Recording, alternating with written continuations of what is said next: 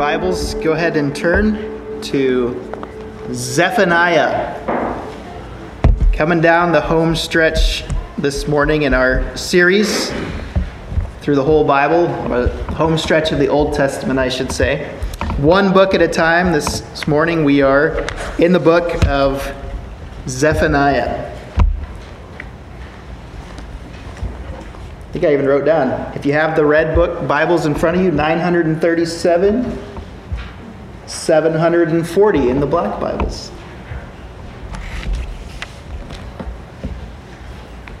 And what I want to do this morning, when you get to Zephaniah, turn over to chapter 3, and I just want to read 2 verses for us.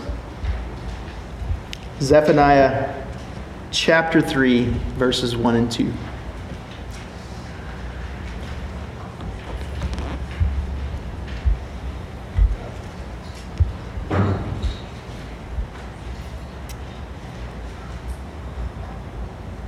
Woe to her who is rebellious and defiled, the oppressing city. She listens to no voice. She accepts no correction. She does not trust in the Lord. She does not draw near to her God. Let's pray.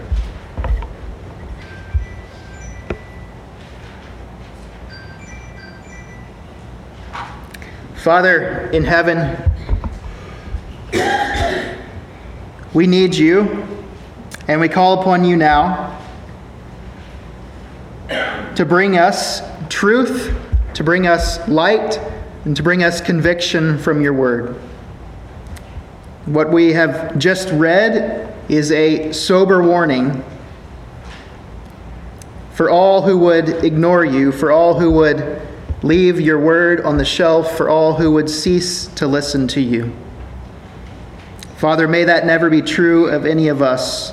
And Lord, if it is for anyone who is here this morning, I pray that you would bring us back to you, that you would transform us, that you would revive our hearts. We ask now that you would open our eyes to behold the wondrous things that you have prepared for us through your word. In Jesus' name, amen. Has anyone here ever heard of the Hays Code, or the Motion Picture Code of 1930? Oh, we got a hand here. I want to introduce you to the Hays Code this morning. It's a fascinating read if you want to go online and read it in full afterwards. But it used to be that there was this kind of ethical code, a governing document that was penned by the president of the Motion Picture Association. We're talking about Hollywood here, on what kind of things should be or could be displayed or promoted through Hollywood films in order to preserve the moral fabric of our society. So I want to give you some highlights, and as I give you these highlights, I want you to compare it to what you know of films today. Concerning crimes, brutal killings are not to be presented in detail. The use of firearms should be restricted to essentials, whatever that means. Illegal drug traffic must never be presented. Concerning sex, the sanctity of the institution of marriage and the home shall be upheld. Pictures shall not infer that low forms of sex relationship are the accepted or common thing. Adultery, sometimes necessary plot material, must not be explicitly treated or justified or presented attractively. Excessive and lustful kissing, lustful embraces, suggestive postures, and gestures are not to be shown. Complete nudity is never permitted. This includes nudity in fact or in silhouette. Concerning vulgarity, obscenity in word, gesture, reference, song, joke, or by suggestion, even when likely to be understood only by part of the audience, is forbidden. Pointed profanity. This includes the words God, Lord, Jesus, Christ, unless used reverently, or every other profane or vulgar expression, however used, is forbidden. No film or episode may throw ridicule on any religious faith. Ministers of religion, in their character as ministers of religion, should not be used as comic characters or as villains. So watch out. How many of you are shocked by this? I mean, what would have compelled the policy makers in Hollywood, which today, even really by secular standards, is known for being kind of a moral cesspool? What would have compelled them to dare place such restrictions on the films that they created? As some of you may know, there was at one time a sense in the United States of our nation being a ethical and moral beacon in the world. I even mentioned a few Sundays ago how when Boston was formed, it saw itself as a city on a hill that would be a light unto the nations. And that's not to say that this was some kind of golden age of Christianity. I don't think there's really ever been a golden age of Christianity. There were other things in this same document that you would read and kind of be shocked to hear of lingering sentiments of racism, things that we would never condone today. My only point here in reading this to you is that there was a time when even among Hollywood, there was a sense of wanting to be morally distinct, to be morally set apart. They recognized that there were things in films that would honor their creator and would contribute to a flourishing society, and there were also things that would bring dishonor and actually work to pull apart the fabric of society. And we fast forward to today. How many of us would have to admit that probably on a regular basis we consume various types of media that violate much, if not all, of what I just read from that code? I simply highlight that this morning to show how quickly we can go from seeing ourselves as set apart to over time becoming complacent to the point where we don't even notice all the ways that we have decayed. That's as a society. But what about as the people of God? 1 Peter 2:9 says, "But you are a chosen race, a royal priesthood, a holy nation." He's talking to the church here. If you are part of the church, hear this. You are a chosen race, a royal priesthood, a holy nation, a people for his own possession, that you may proclaim the excellencies of him who called you out of darkness into his marvelous light. We are called by God. We are chosen. We are holy. We are distinct from the world. We belong to God. We are called to a purpose to proclaim his excellencies. So what happens then when those who identify as the people of God no longer draw near to God, no longer draw attention to God, no longer to care to know anything of his excellencies, and no longer have a concern to live distinctly as his people in this world? I believe that this is in part what the book of Zephaniah is about. This is what Zephaniah shows us, and this is a warning for all of us today who identify as the people of God. You see, God's people, Judah, Israel, Judah, of which was the southern kingdom, the faithful ones, the remaining ones anyway, they were meant by God to be a set-apart nation. They were intended to be a canvas on which God would display his character and his wisdom and his beauty and glory to the surrounding world. But instead, what did they do? They became complacent in their faith. They became defiled, profane, and corrupt. I take all those words directly from the book of Zephaniah: complacent, defiled, profane, and corrupt. It's a very tragic book because what Zephaniah essentially does is he condenses everything that we've been talking about with the prophets, from Isaiah to Nahum and Habakkuk, all of those bad things, all the reasons for God's coming judgment. It kind of boils it down here into 3 really brief chapters to call out the utter depravity and decay, moral decay of the kingdom of Judah. They had become so much like the world around them that rather than the God who made them, that chose them, that called them, that they no longer had any light to offer the nations. They were essentially useless to God. Like Habakkuk, the setting for the book of Zephaniah is that time right before their fall, right before their big downfall, when Babylon would come in, invade, and take them into captivity.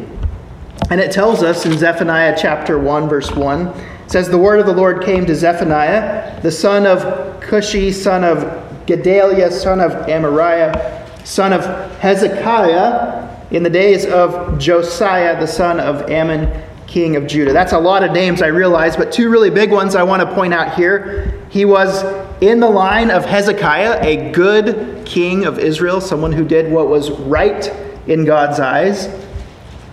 And he prophesied during the days of Josiah, who was regarded as one of the greatest kings of Judah, a good king who did what was right in the eyes of God. Josiah is actually the one who, when they found the law in the basement of the temple and it was read to him, declared national repentance and went on a campaign to remove all of the idols from the land.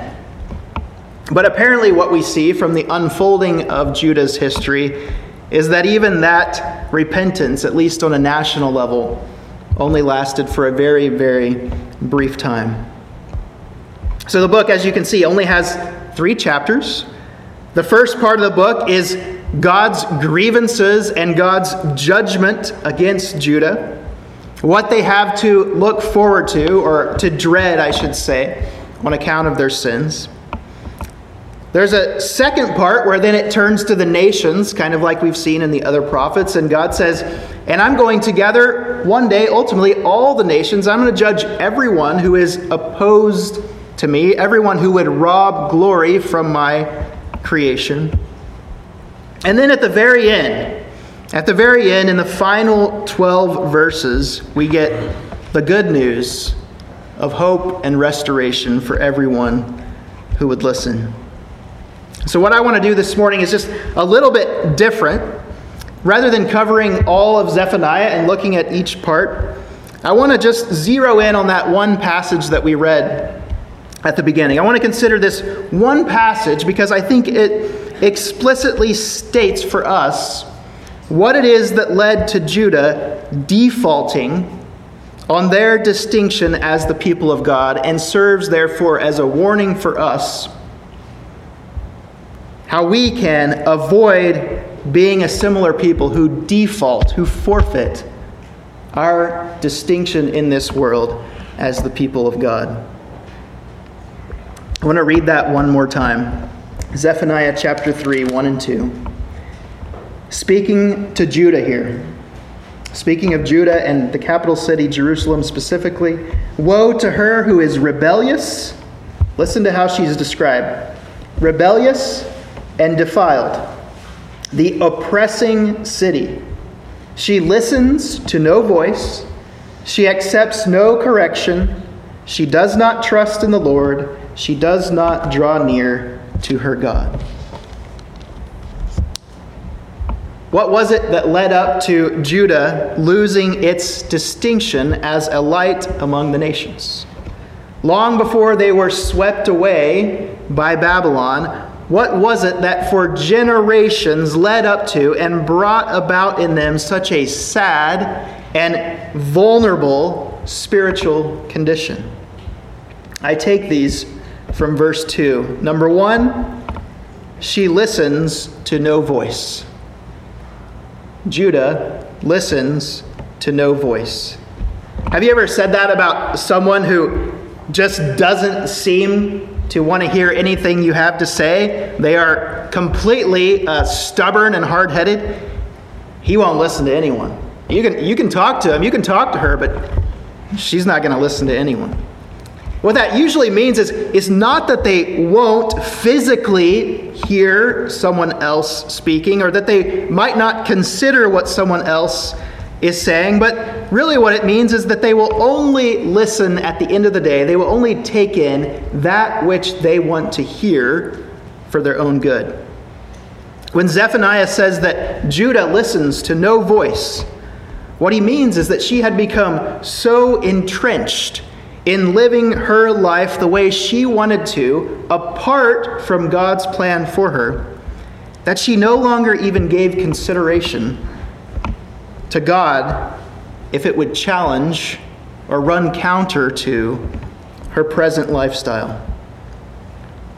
The scriptures tell us, Paul tells Timothy in 2 Timothy chapter 4, the time is coming when people will not endure sound teaching, but having itching ears, they will accumulate for themselves teachers to suit their own passions.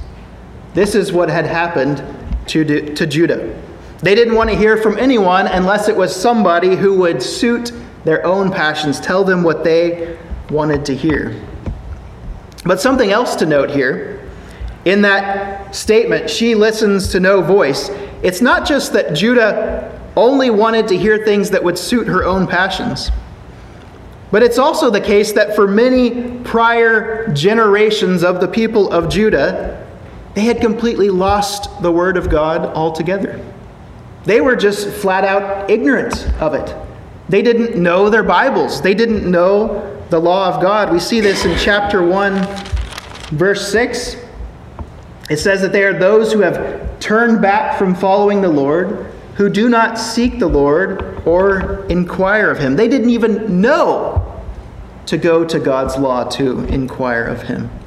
I mentioned earlier, when Josiah was reigning, there was this time where he's wanting to help repair the temple, and he sends some of his servants in to start doing the work of repairing the temple, and they actually find the book of the law as if it's this hidden treasure that no one has known about for many years. And so when they read it and they hear, for many of them probably the first time, the book of Deuteronomy and the blessings for obedience and the curses for disobedience, they are torn to their heart because they're thinking like, what have we been doing all along? We've completely rejected this. Could you imagine this if 3 generations had passed by and somebody finds a dusty Bible on a shelf and they begin to open it and read all that Christ has done for them? Just the horror to think of everything that they have been missing out on. Today, I believe that we are in danger of the same thing. We are rapidly advancing, if you read the statistics, at least here in America, rapidly advancing at a pace of biblical illiteracy within the church, that if we keep it up, we can expect little more than 1% of everyone in this nation to know anything about anything in the Scriptures. Just work out the math. See how the decline has gone, particularly over the last 10 years. You can read all about how Bible reading has reached all-time lows. We see it all around us that people really don't know anything about the stories of the Bible. They are no longer willing to even give a hearing to the Word of God.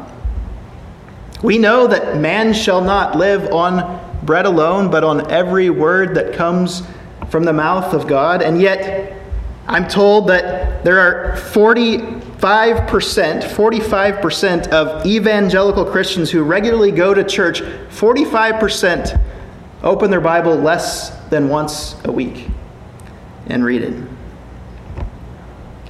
If we are to remain distinct in this world, heed the warning.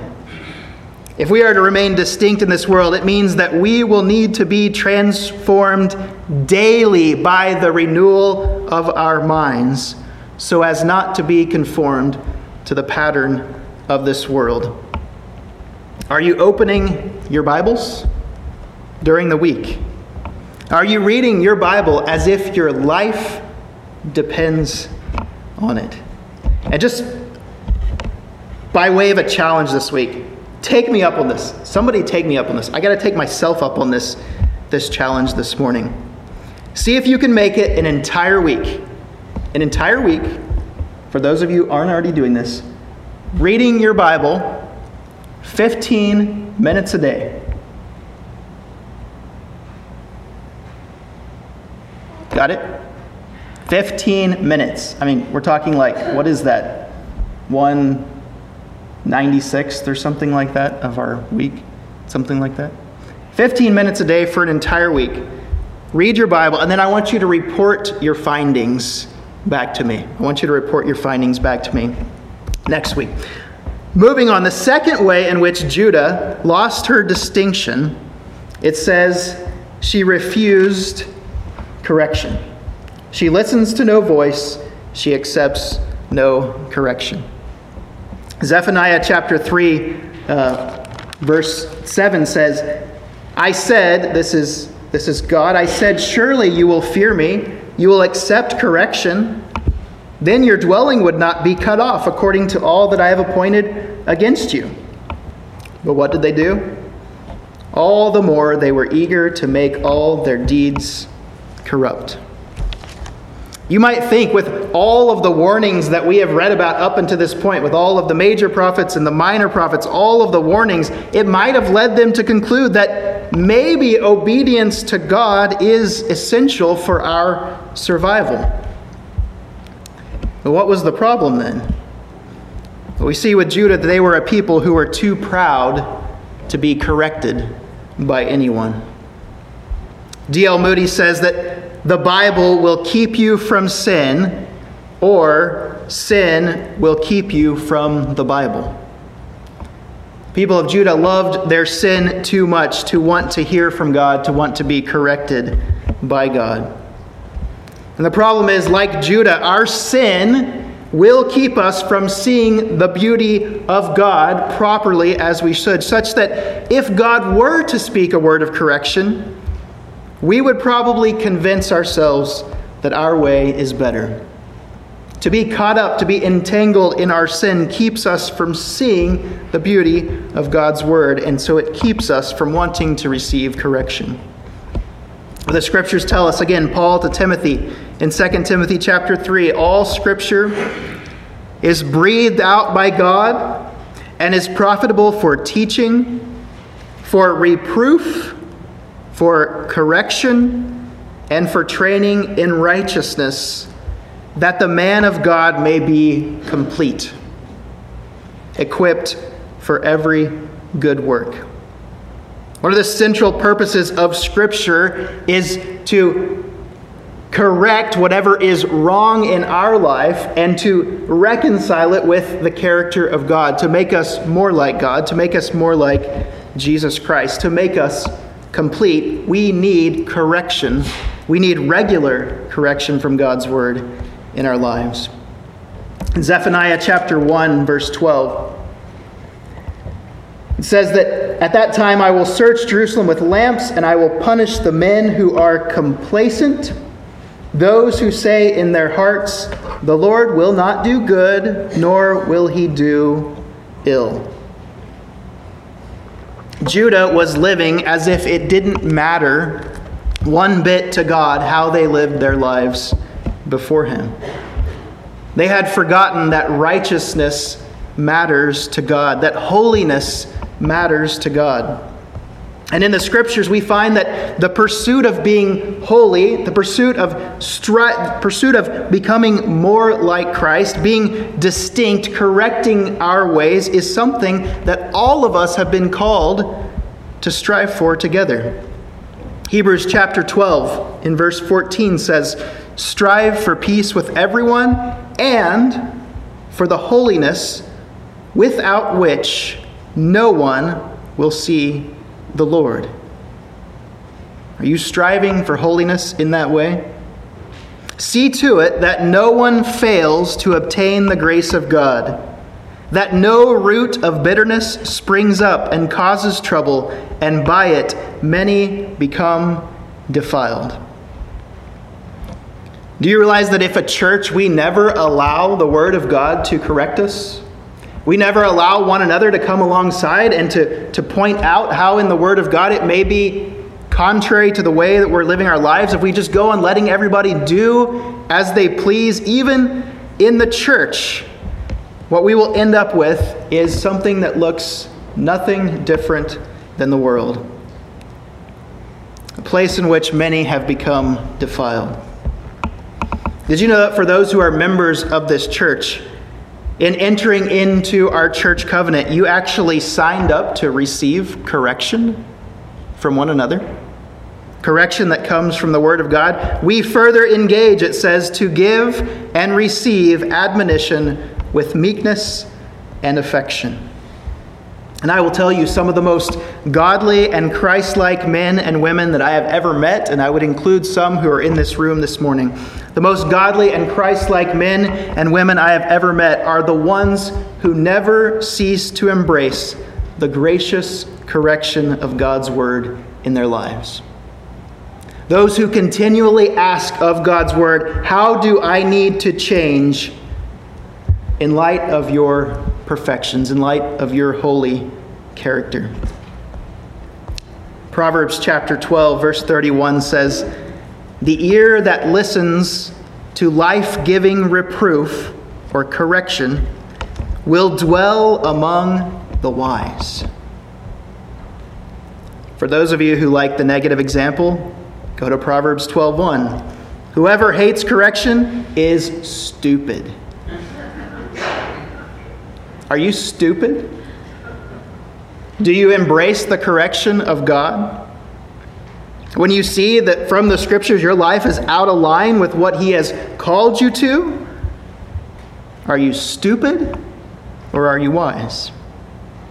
Do you welcome the correction of God in your life, knowing that it is actually a gift from God and a means of God's grace to help you experience Him more and more? Heed the warning. Finally, it says that she no longer trusted in the Lord. She does not draw near to God. She does not trust in the Lord. She does not draw near to her God. Do you know what the first word, they call it even commandment today, the first word of the 10 Commandments that Jewish people would memorize, the way that they would order their 10 Commandments? It was not any of the thou shalt not. It was actually this: I am the Lord your God who brought you out of the land of Egypt, out of the house of slavery. Do you know why that was the first word they were to memorize in the 10 Commandments? Because it would establish for them the basis of their devotion to the Lord. It would give them evidence of their God being faithful and how God had rescued them in order that they would then be willing to respond to and obey everything else that followed. He could be trusted. And by trusting in Him, they would always find salvation. Today, in the Christian of the version of this might sound like, I am Jesus, the one who saved you from sin and death, the one who proved faithful by rising from the dead. You only live today because I died and I was raised. Your life is in my hand. Do you trust me? God would rescue Judah time and time again, and yet still they would not trust Him with their hearts. Is God trustworthy? Is Jesus enough for you to be satisfied? Or do you feel that you need to mix in with Him some other gods who can give you what you're really looking for? Zephaniah calls this out in verses 4 and 5 of chapter 1, where it says that He will cut off from this place the remnant of Baal, those who worship Baal, the name of the idolatrous priest along with the priests, those who bow down on the roofs to the host of the heavens, those who bow down and swear to the Lord and yet swear by Milcom, those who have turned back from following the Lord. Judah was looking for everything else to bring them satisfaction except God. They were even paying lip service, swearing by the Lord, but also on the side saying, but really we want to do what the nations are doing over here. Judah was always running to the other nations for help, for protection, for refuge, because to them, worldly power and wealth looked more like it could protect than the bread that comes from heaven. So rather than seeking first the kingdom of God and his righteousness, having all these things added unto them, it was instead seek everything else, and then when we get in a really big pickle, hope that God will still come through for us when we need him. What about you? Is this the way that you view God today? What are you trusting in? Are you trusting today in your wealth? Are you trusting today in the prospect of a better career? Are you trusting today in some other type of relationship, that things will just kind of work out well in the end? Are you trusting in things that will ultimately collapse and fall and rust and break down and leave you empty? Or are you trusting in that which is from the beginning and which will remain forever? God, as we see through the prophet Zephaniah, is going to wipe the slate clean. He's going to wipe the whole earth clean, it says here, in order for Judah to finally get it, to finally see the futility of trusting in all of their false gods. So that's what got them into the condition that they were in during this time. No ear for God's voice, no heart to obey it, no willingness to receive his correction, no trust in their Lord, no drawing near to their Lord. And that, what I would submit to you this morning, would be the recipe for the spiritual shipwreck of God's people. No ear for God's word, no willingness to receive correction, no trust, no drawing near to him. Now, thankfully for us, the story does not end there. What was God going to do about this? How was God going to pour out his judgment for the sins of his people and the sins of mankind, and yet at the same time be true to his character as being a God of mercy, abounding in steadfast love? We know that God is too good not to be merciful. He's too good not to provide for them a path of redemption. Too good not to have a plan to bring about the full restoration of all that God intended for them from the beginning. So I want to read the final 12 verses here, starting in chapter 3, verse 9. I want to read these in full to gain a picture of what God is going to do to provide restoration for his people. Now remember, up to this point, God has essentially said, I am going to judge. I am going to remove what is sinful. I'm going to remove those who exalt themselves above me. I'm going to purge this place of wickedness. And here's what he says next. For at that time, I will change the speech of the peoples to a pure speech, that all of them may call upon the name of the Lord and serve him with one accord. From beyond the rivers of Cush, my worshipers, the daughter of my dispersed ones, shall bring my offering. On that day you shall not be put to shame because of the deeds by which you have rebelled against me.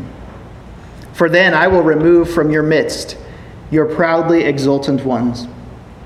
And you shall no longer be haughty in my holy mountain. But I will leave in your midst a people humble and lowly. They shall seek refuge in the name of the Lord, those who are left in Israel. They shall do no injustice and speak no lies, nor shall there be found in their mouth a deceitful tongue. For they shall graze and lie down, and none shall make them afraid. Sing aloud, O daughter of Zion. Shout, O Israel. Rejoice and exult with all your heart, O daughter of Jerusalem. The Lord has taken away the judgments against you. He has cleared away your enemies. The King of Israel, the Lord, is in your midst. You shall never again fear evil. On that day it shall be said to Jerusalem, Fear not, O Zion. Let not your hands grow weak. The Lord your God is in your midst, a mighty one who will save. He will rejoice over you with gladness. He will quiet you by his love. He will exult over you with loud singing. I will gather those of you who mourn for the festival, so that you will no longer suffer reproach. Behold, at that time I will deal with all your oppressors, and I will save the lame and gather the outcast, and I will change their shame into praise and renown in all the earth. At that time I will bring you in, at the time when I gather you together, for I will make you renowned and praised among all the peoples of the earth, when I restore your fortunes before your eyes, says the Lord. Just to summarize the highlights. God's people, sinners who deserve God's just wrath, will be made pure. God will do that. They will call upon the name of the Lord. They will serve him with one accord. The proud will be removed and the humble will remain. The Lord will be their place of refuge. There will be no injustice. There will be no more lies. They will sing for joy. Why? Because he has forgiven their sins. God will take away the judgment. And it says that they will be made renowned. They will be made distinct again as he has intended. They will again become reflectors in full of God's glory.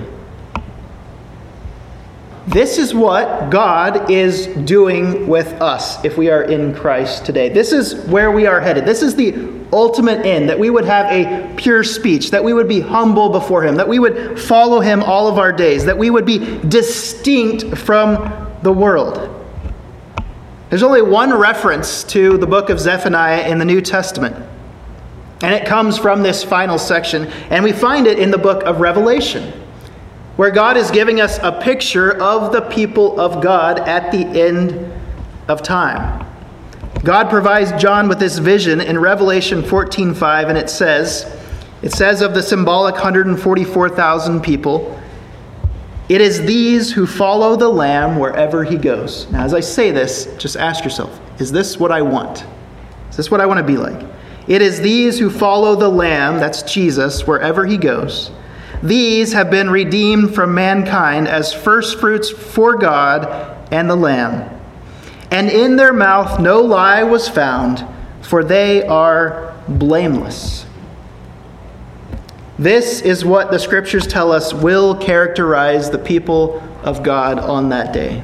This is their distinction from everyone else.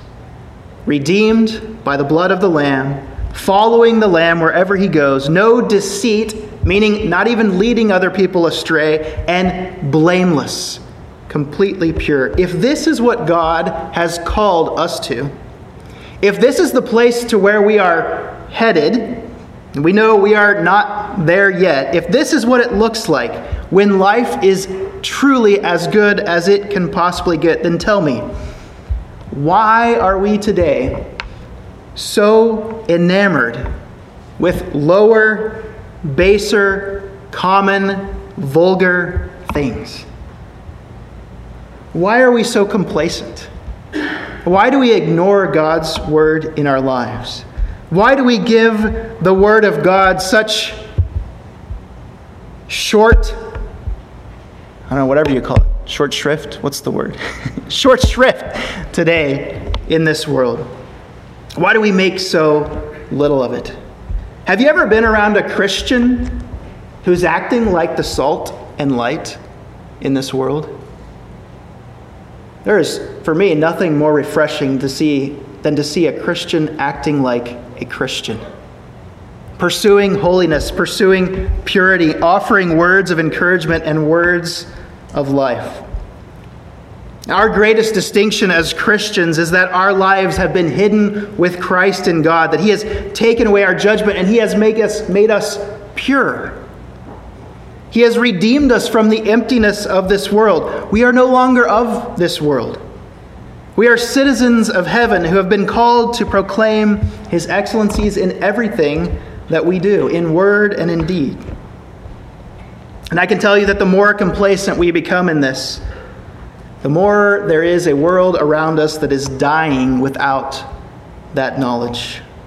The knowledge of the life that we have all come to know. So I'll leave you with this. Dear brother or sister, you have been chosen.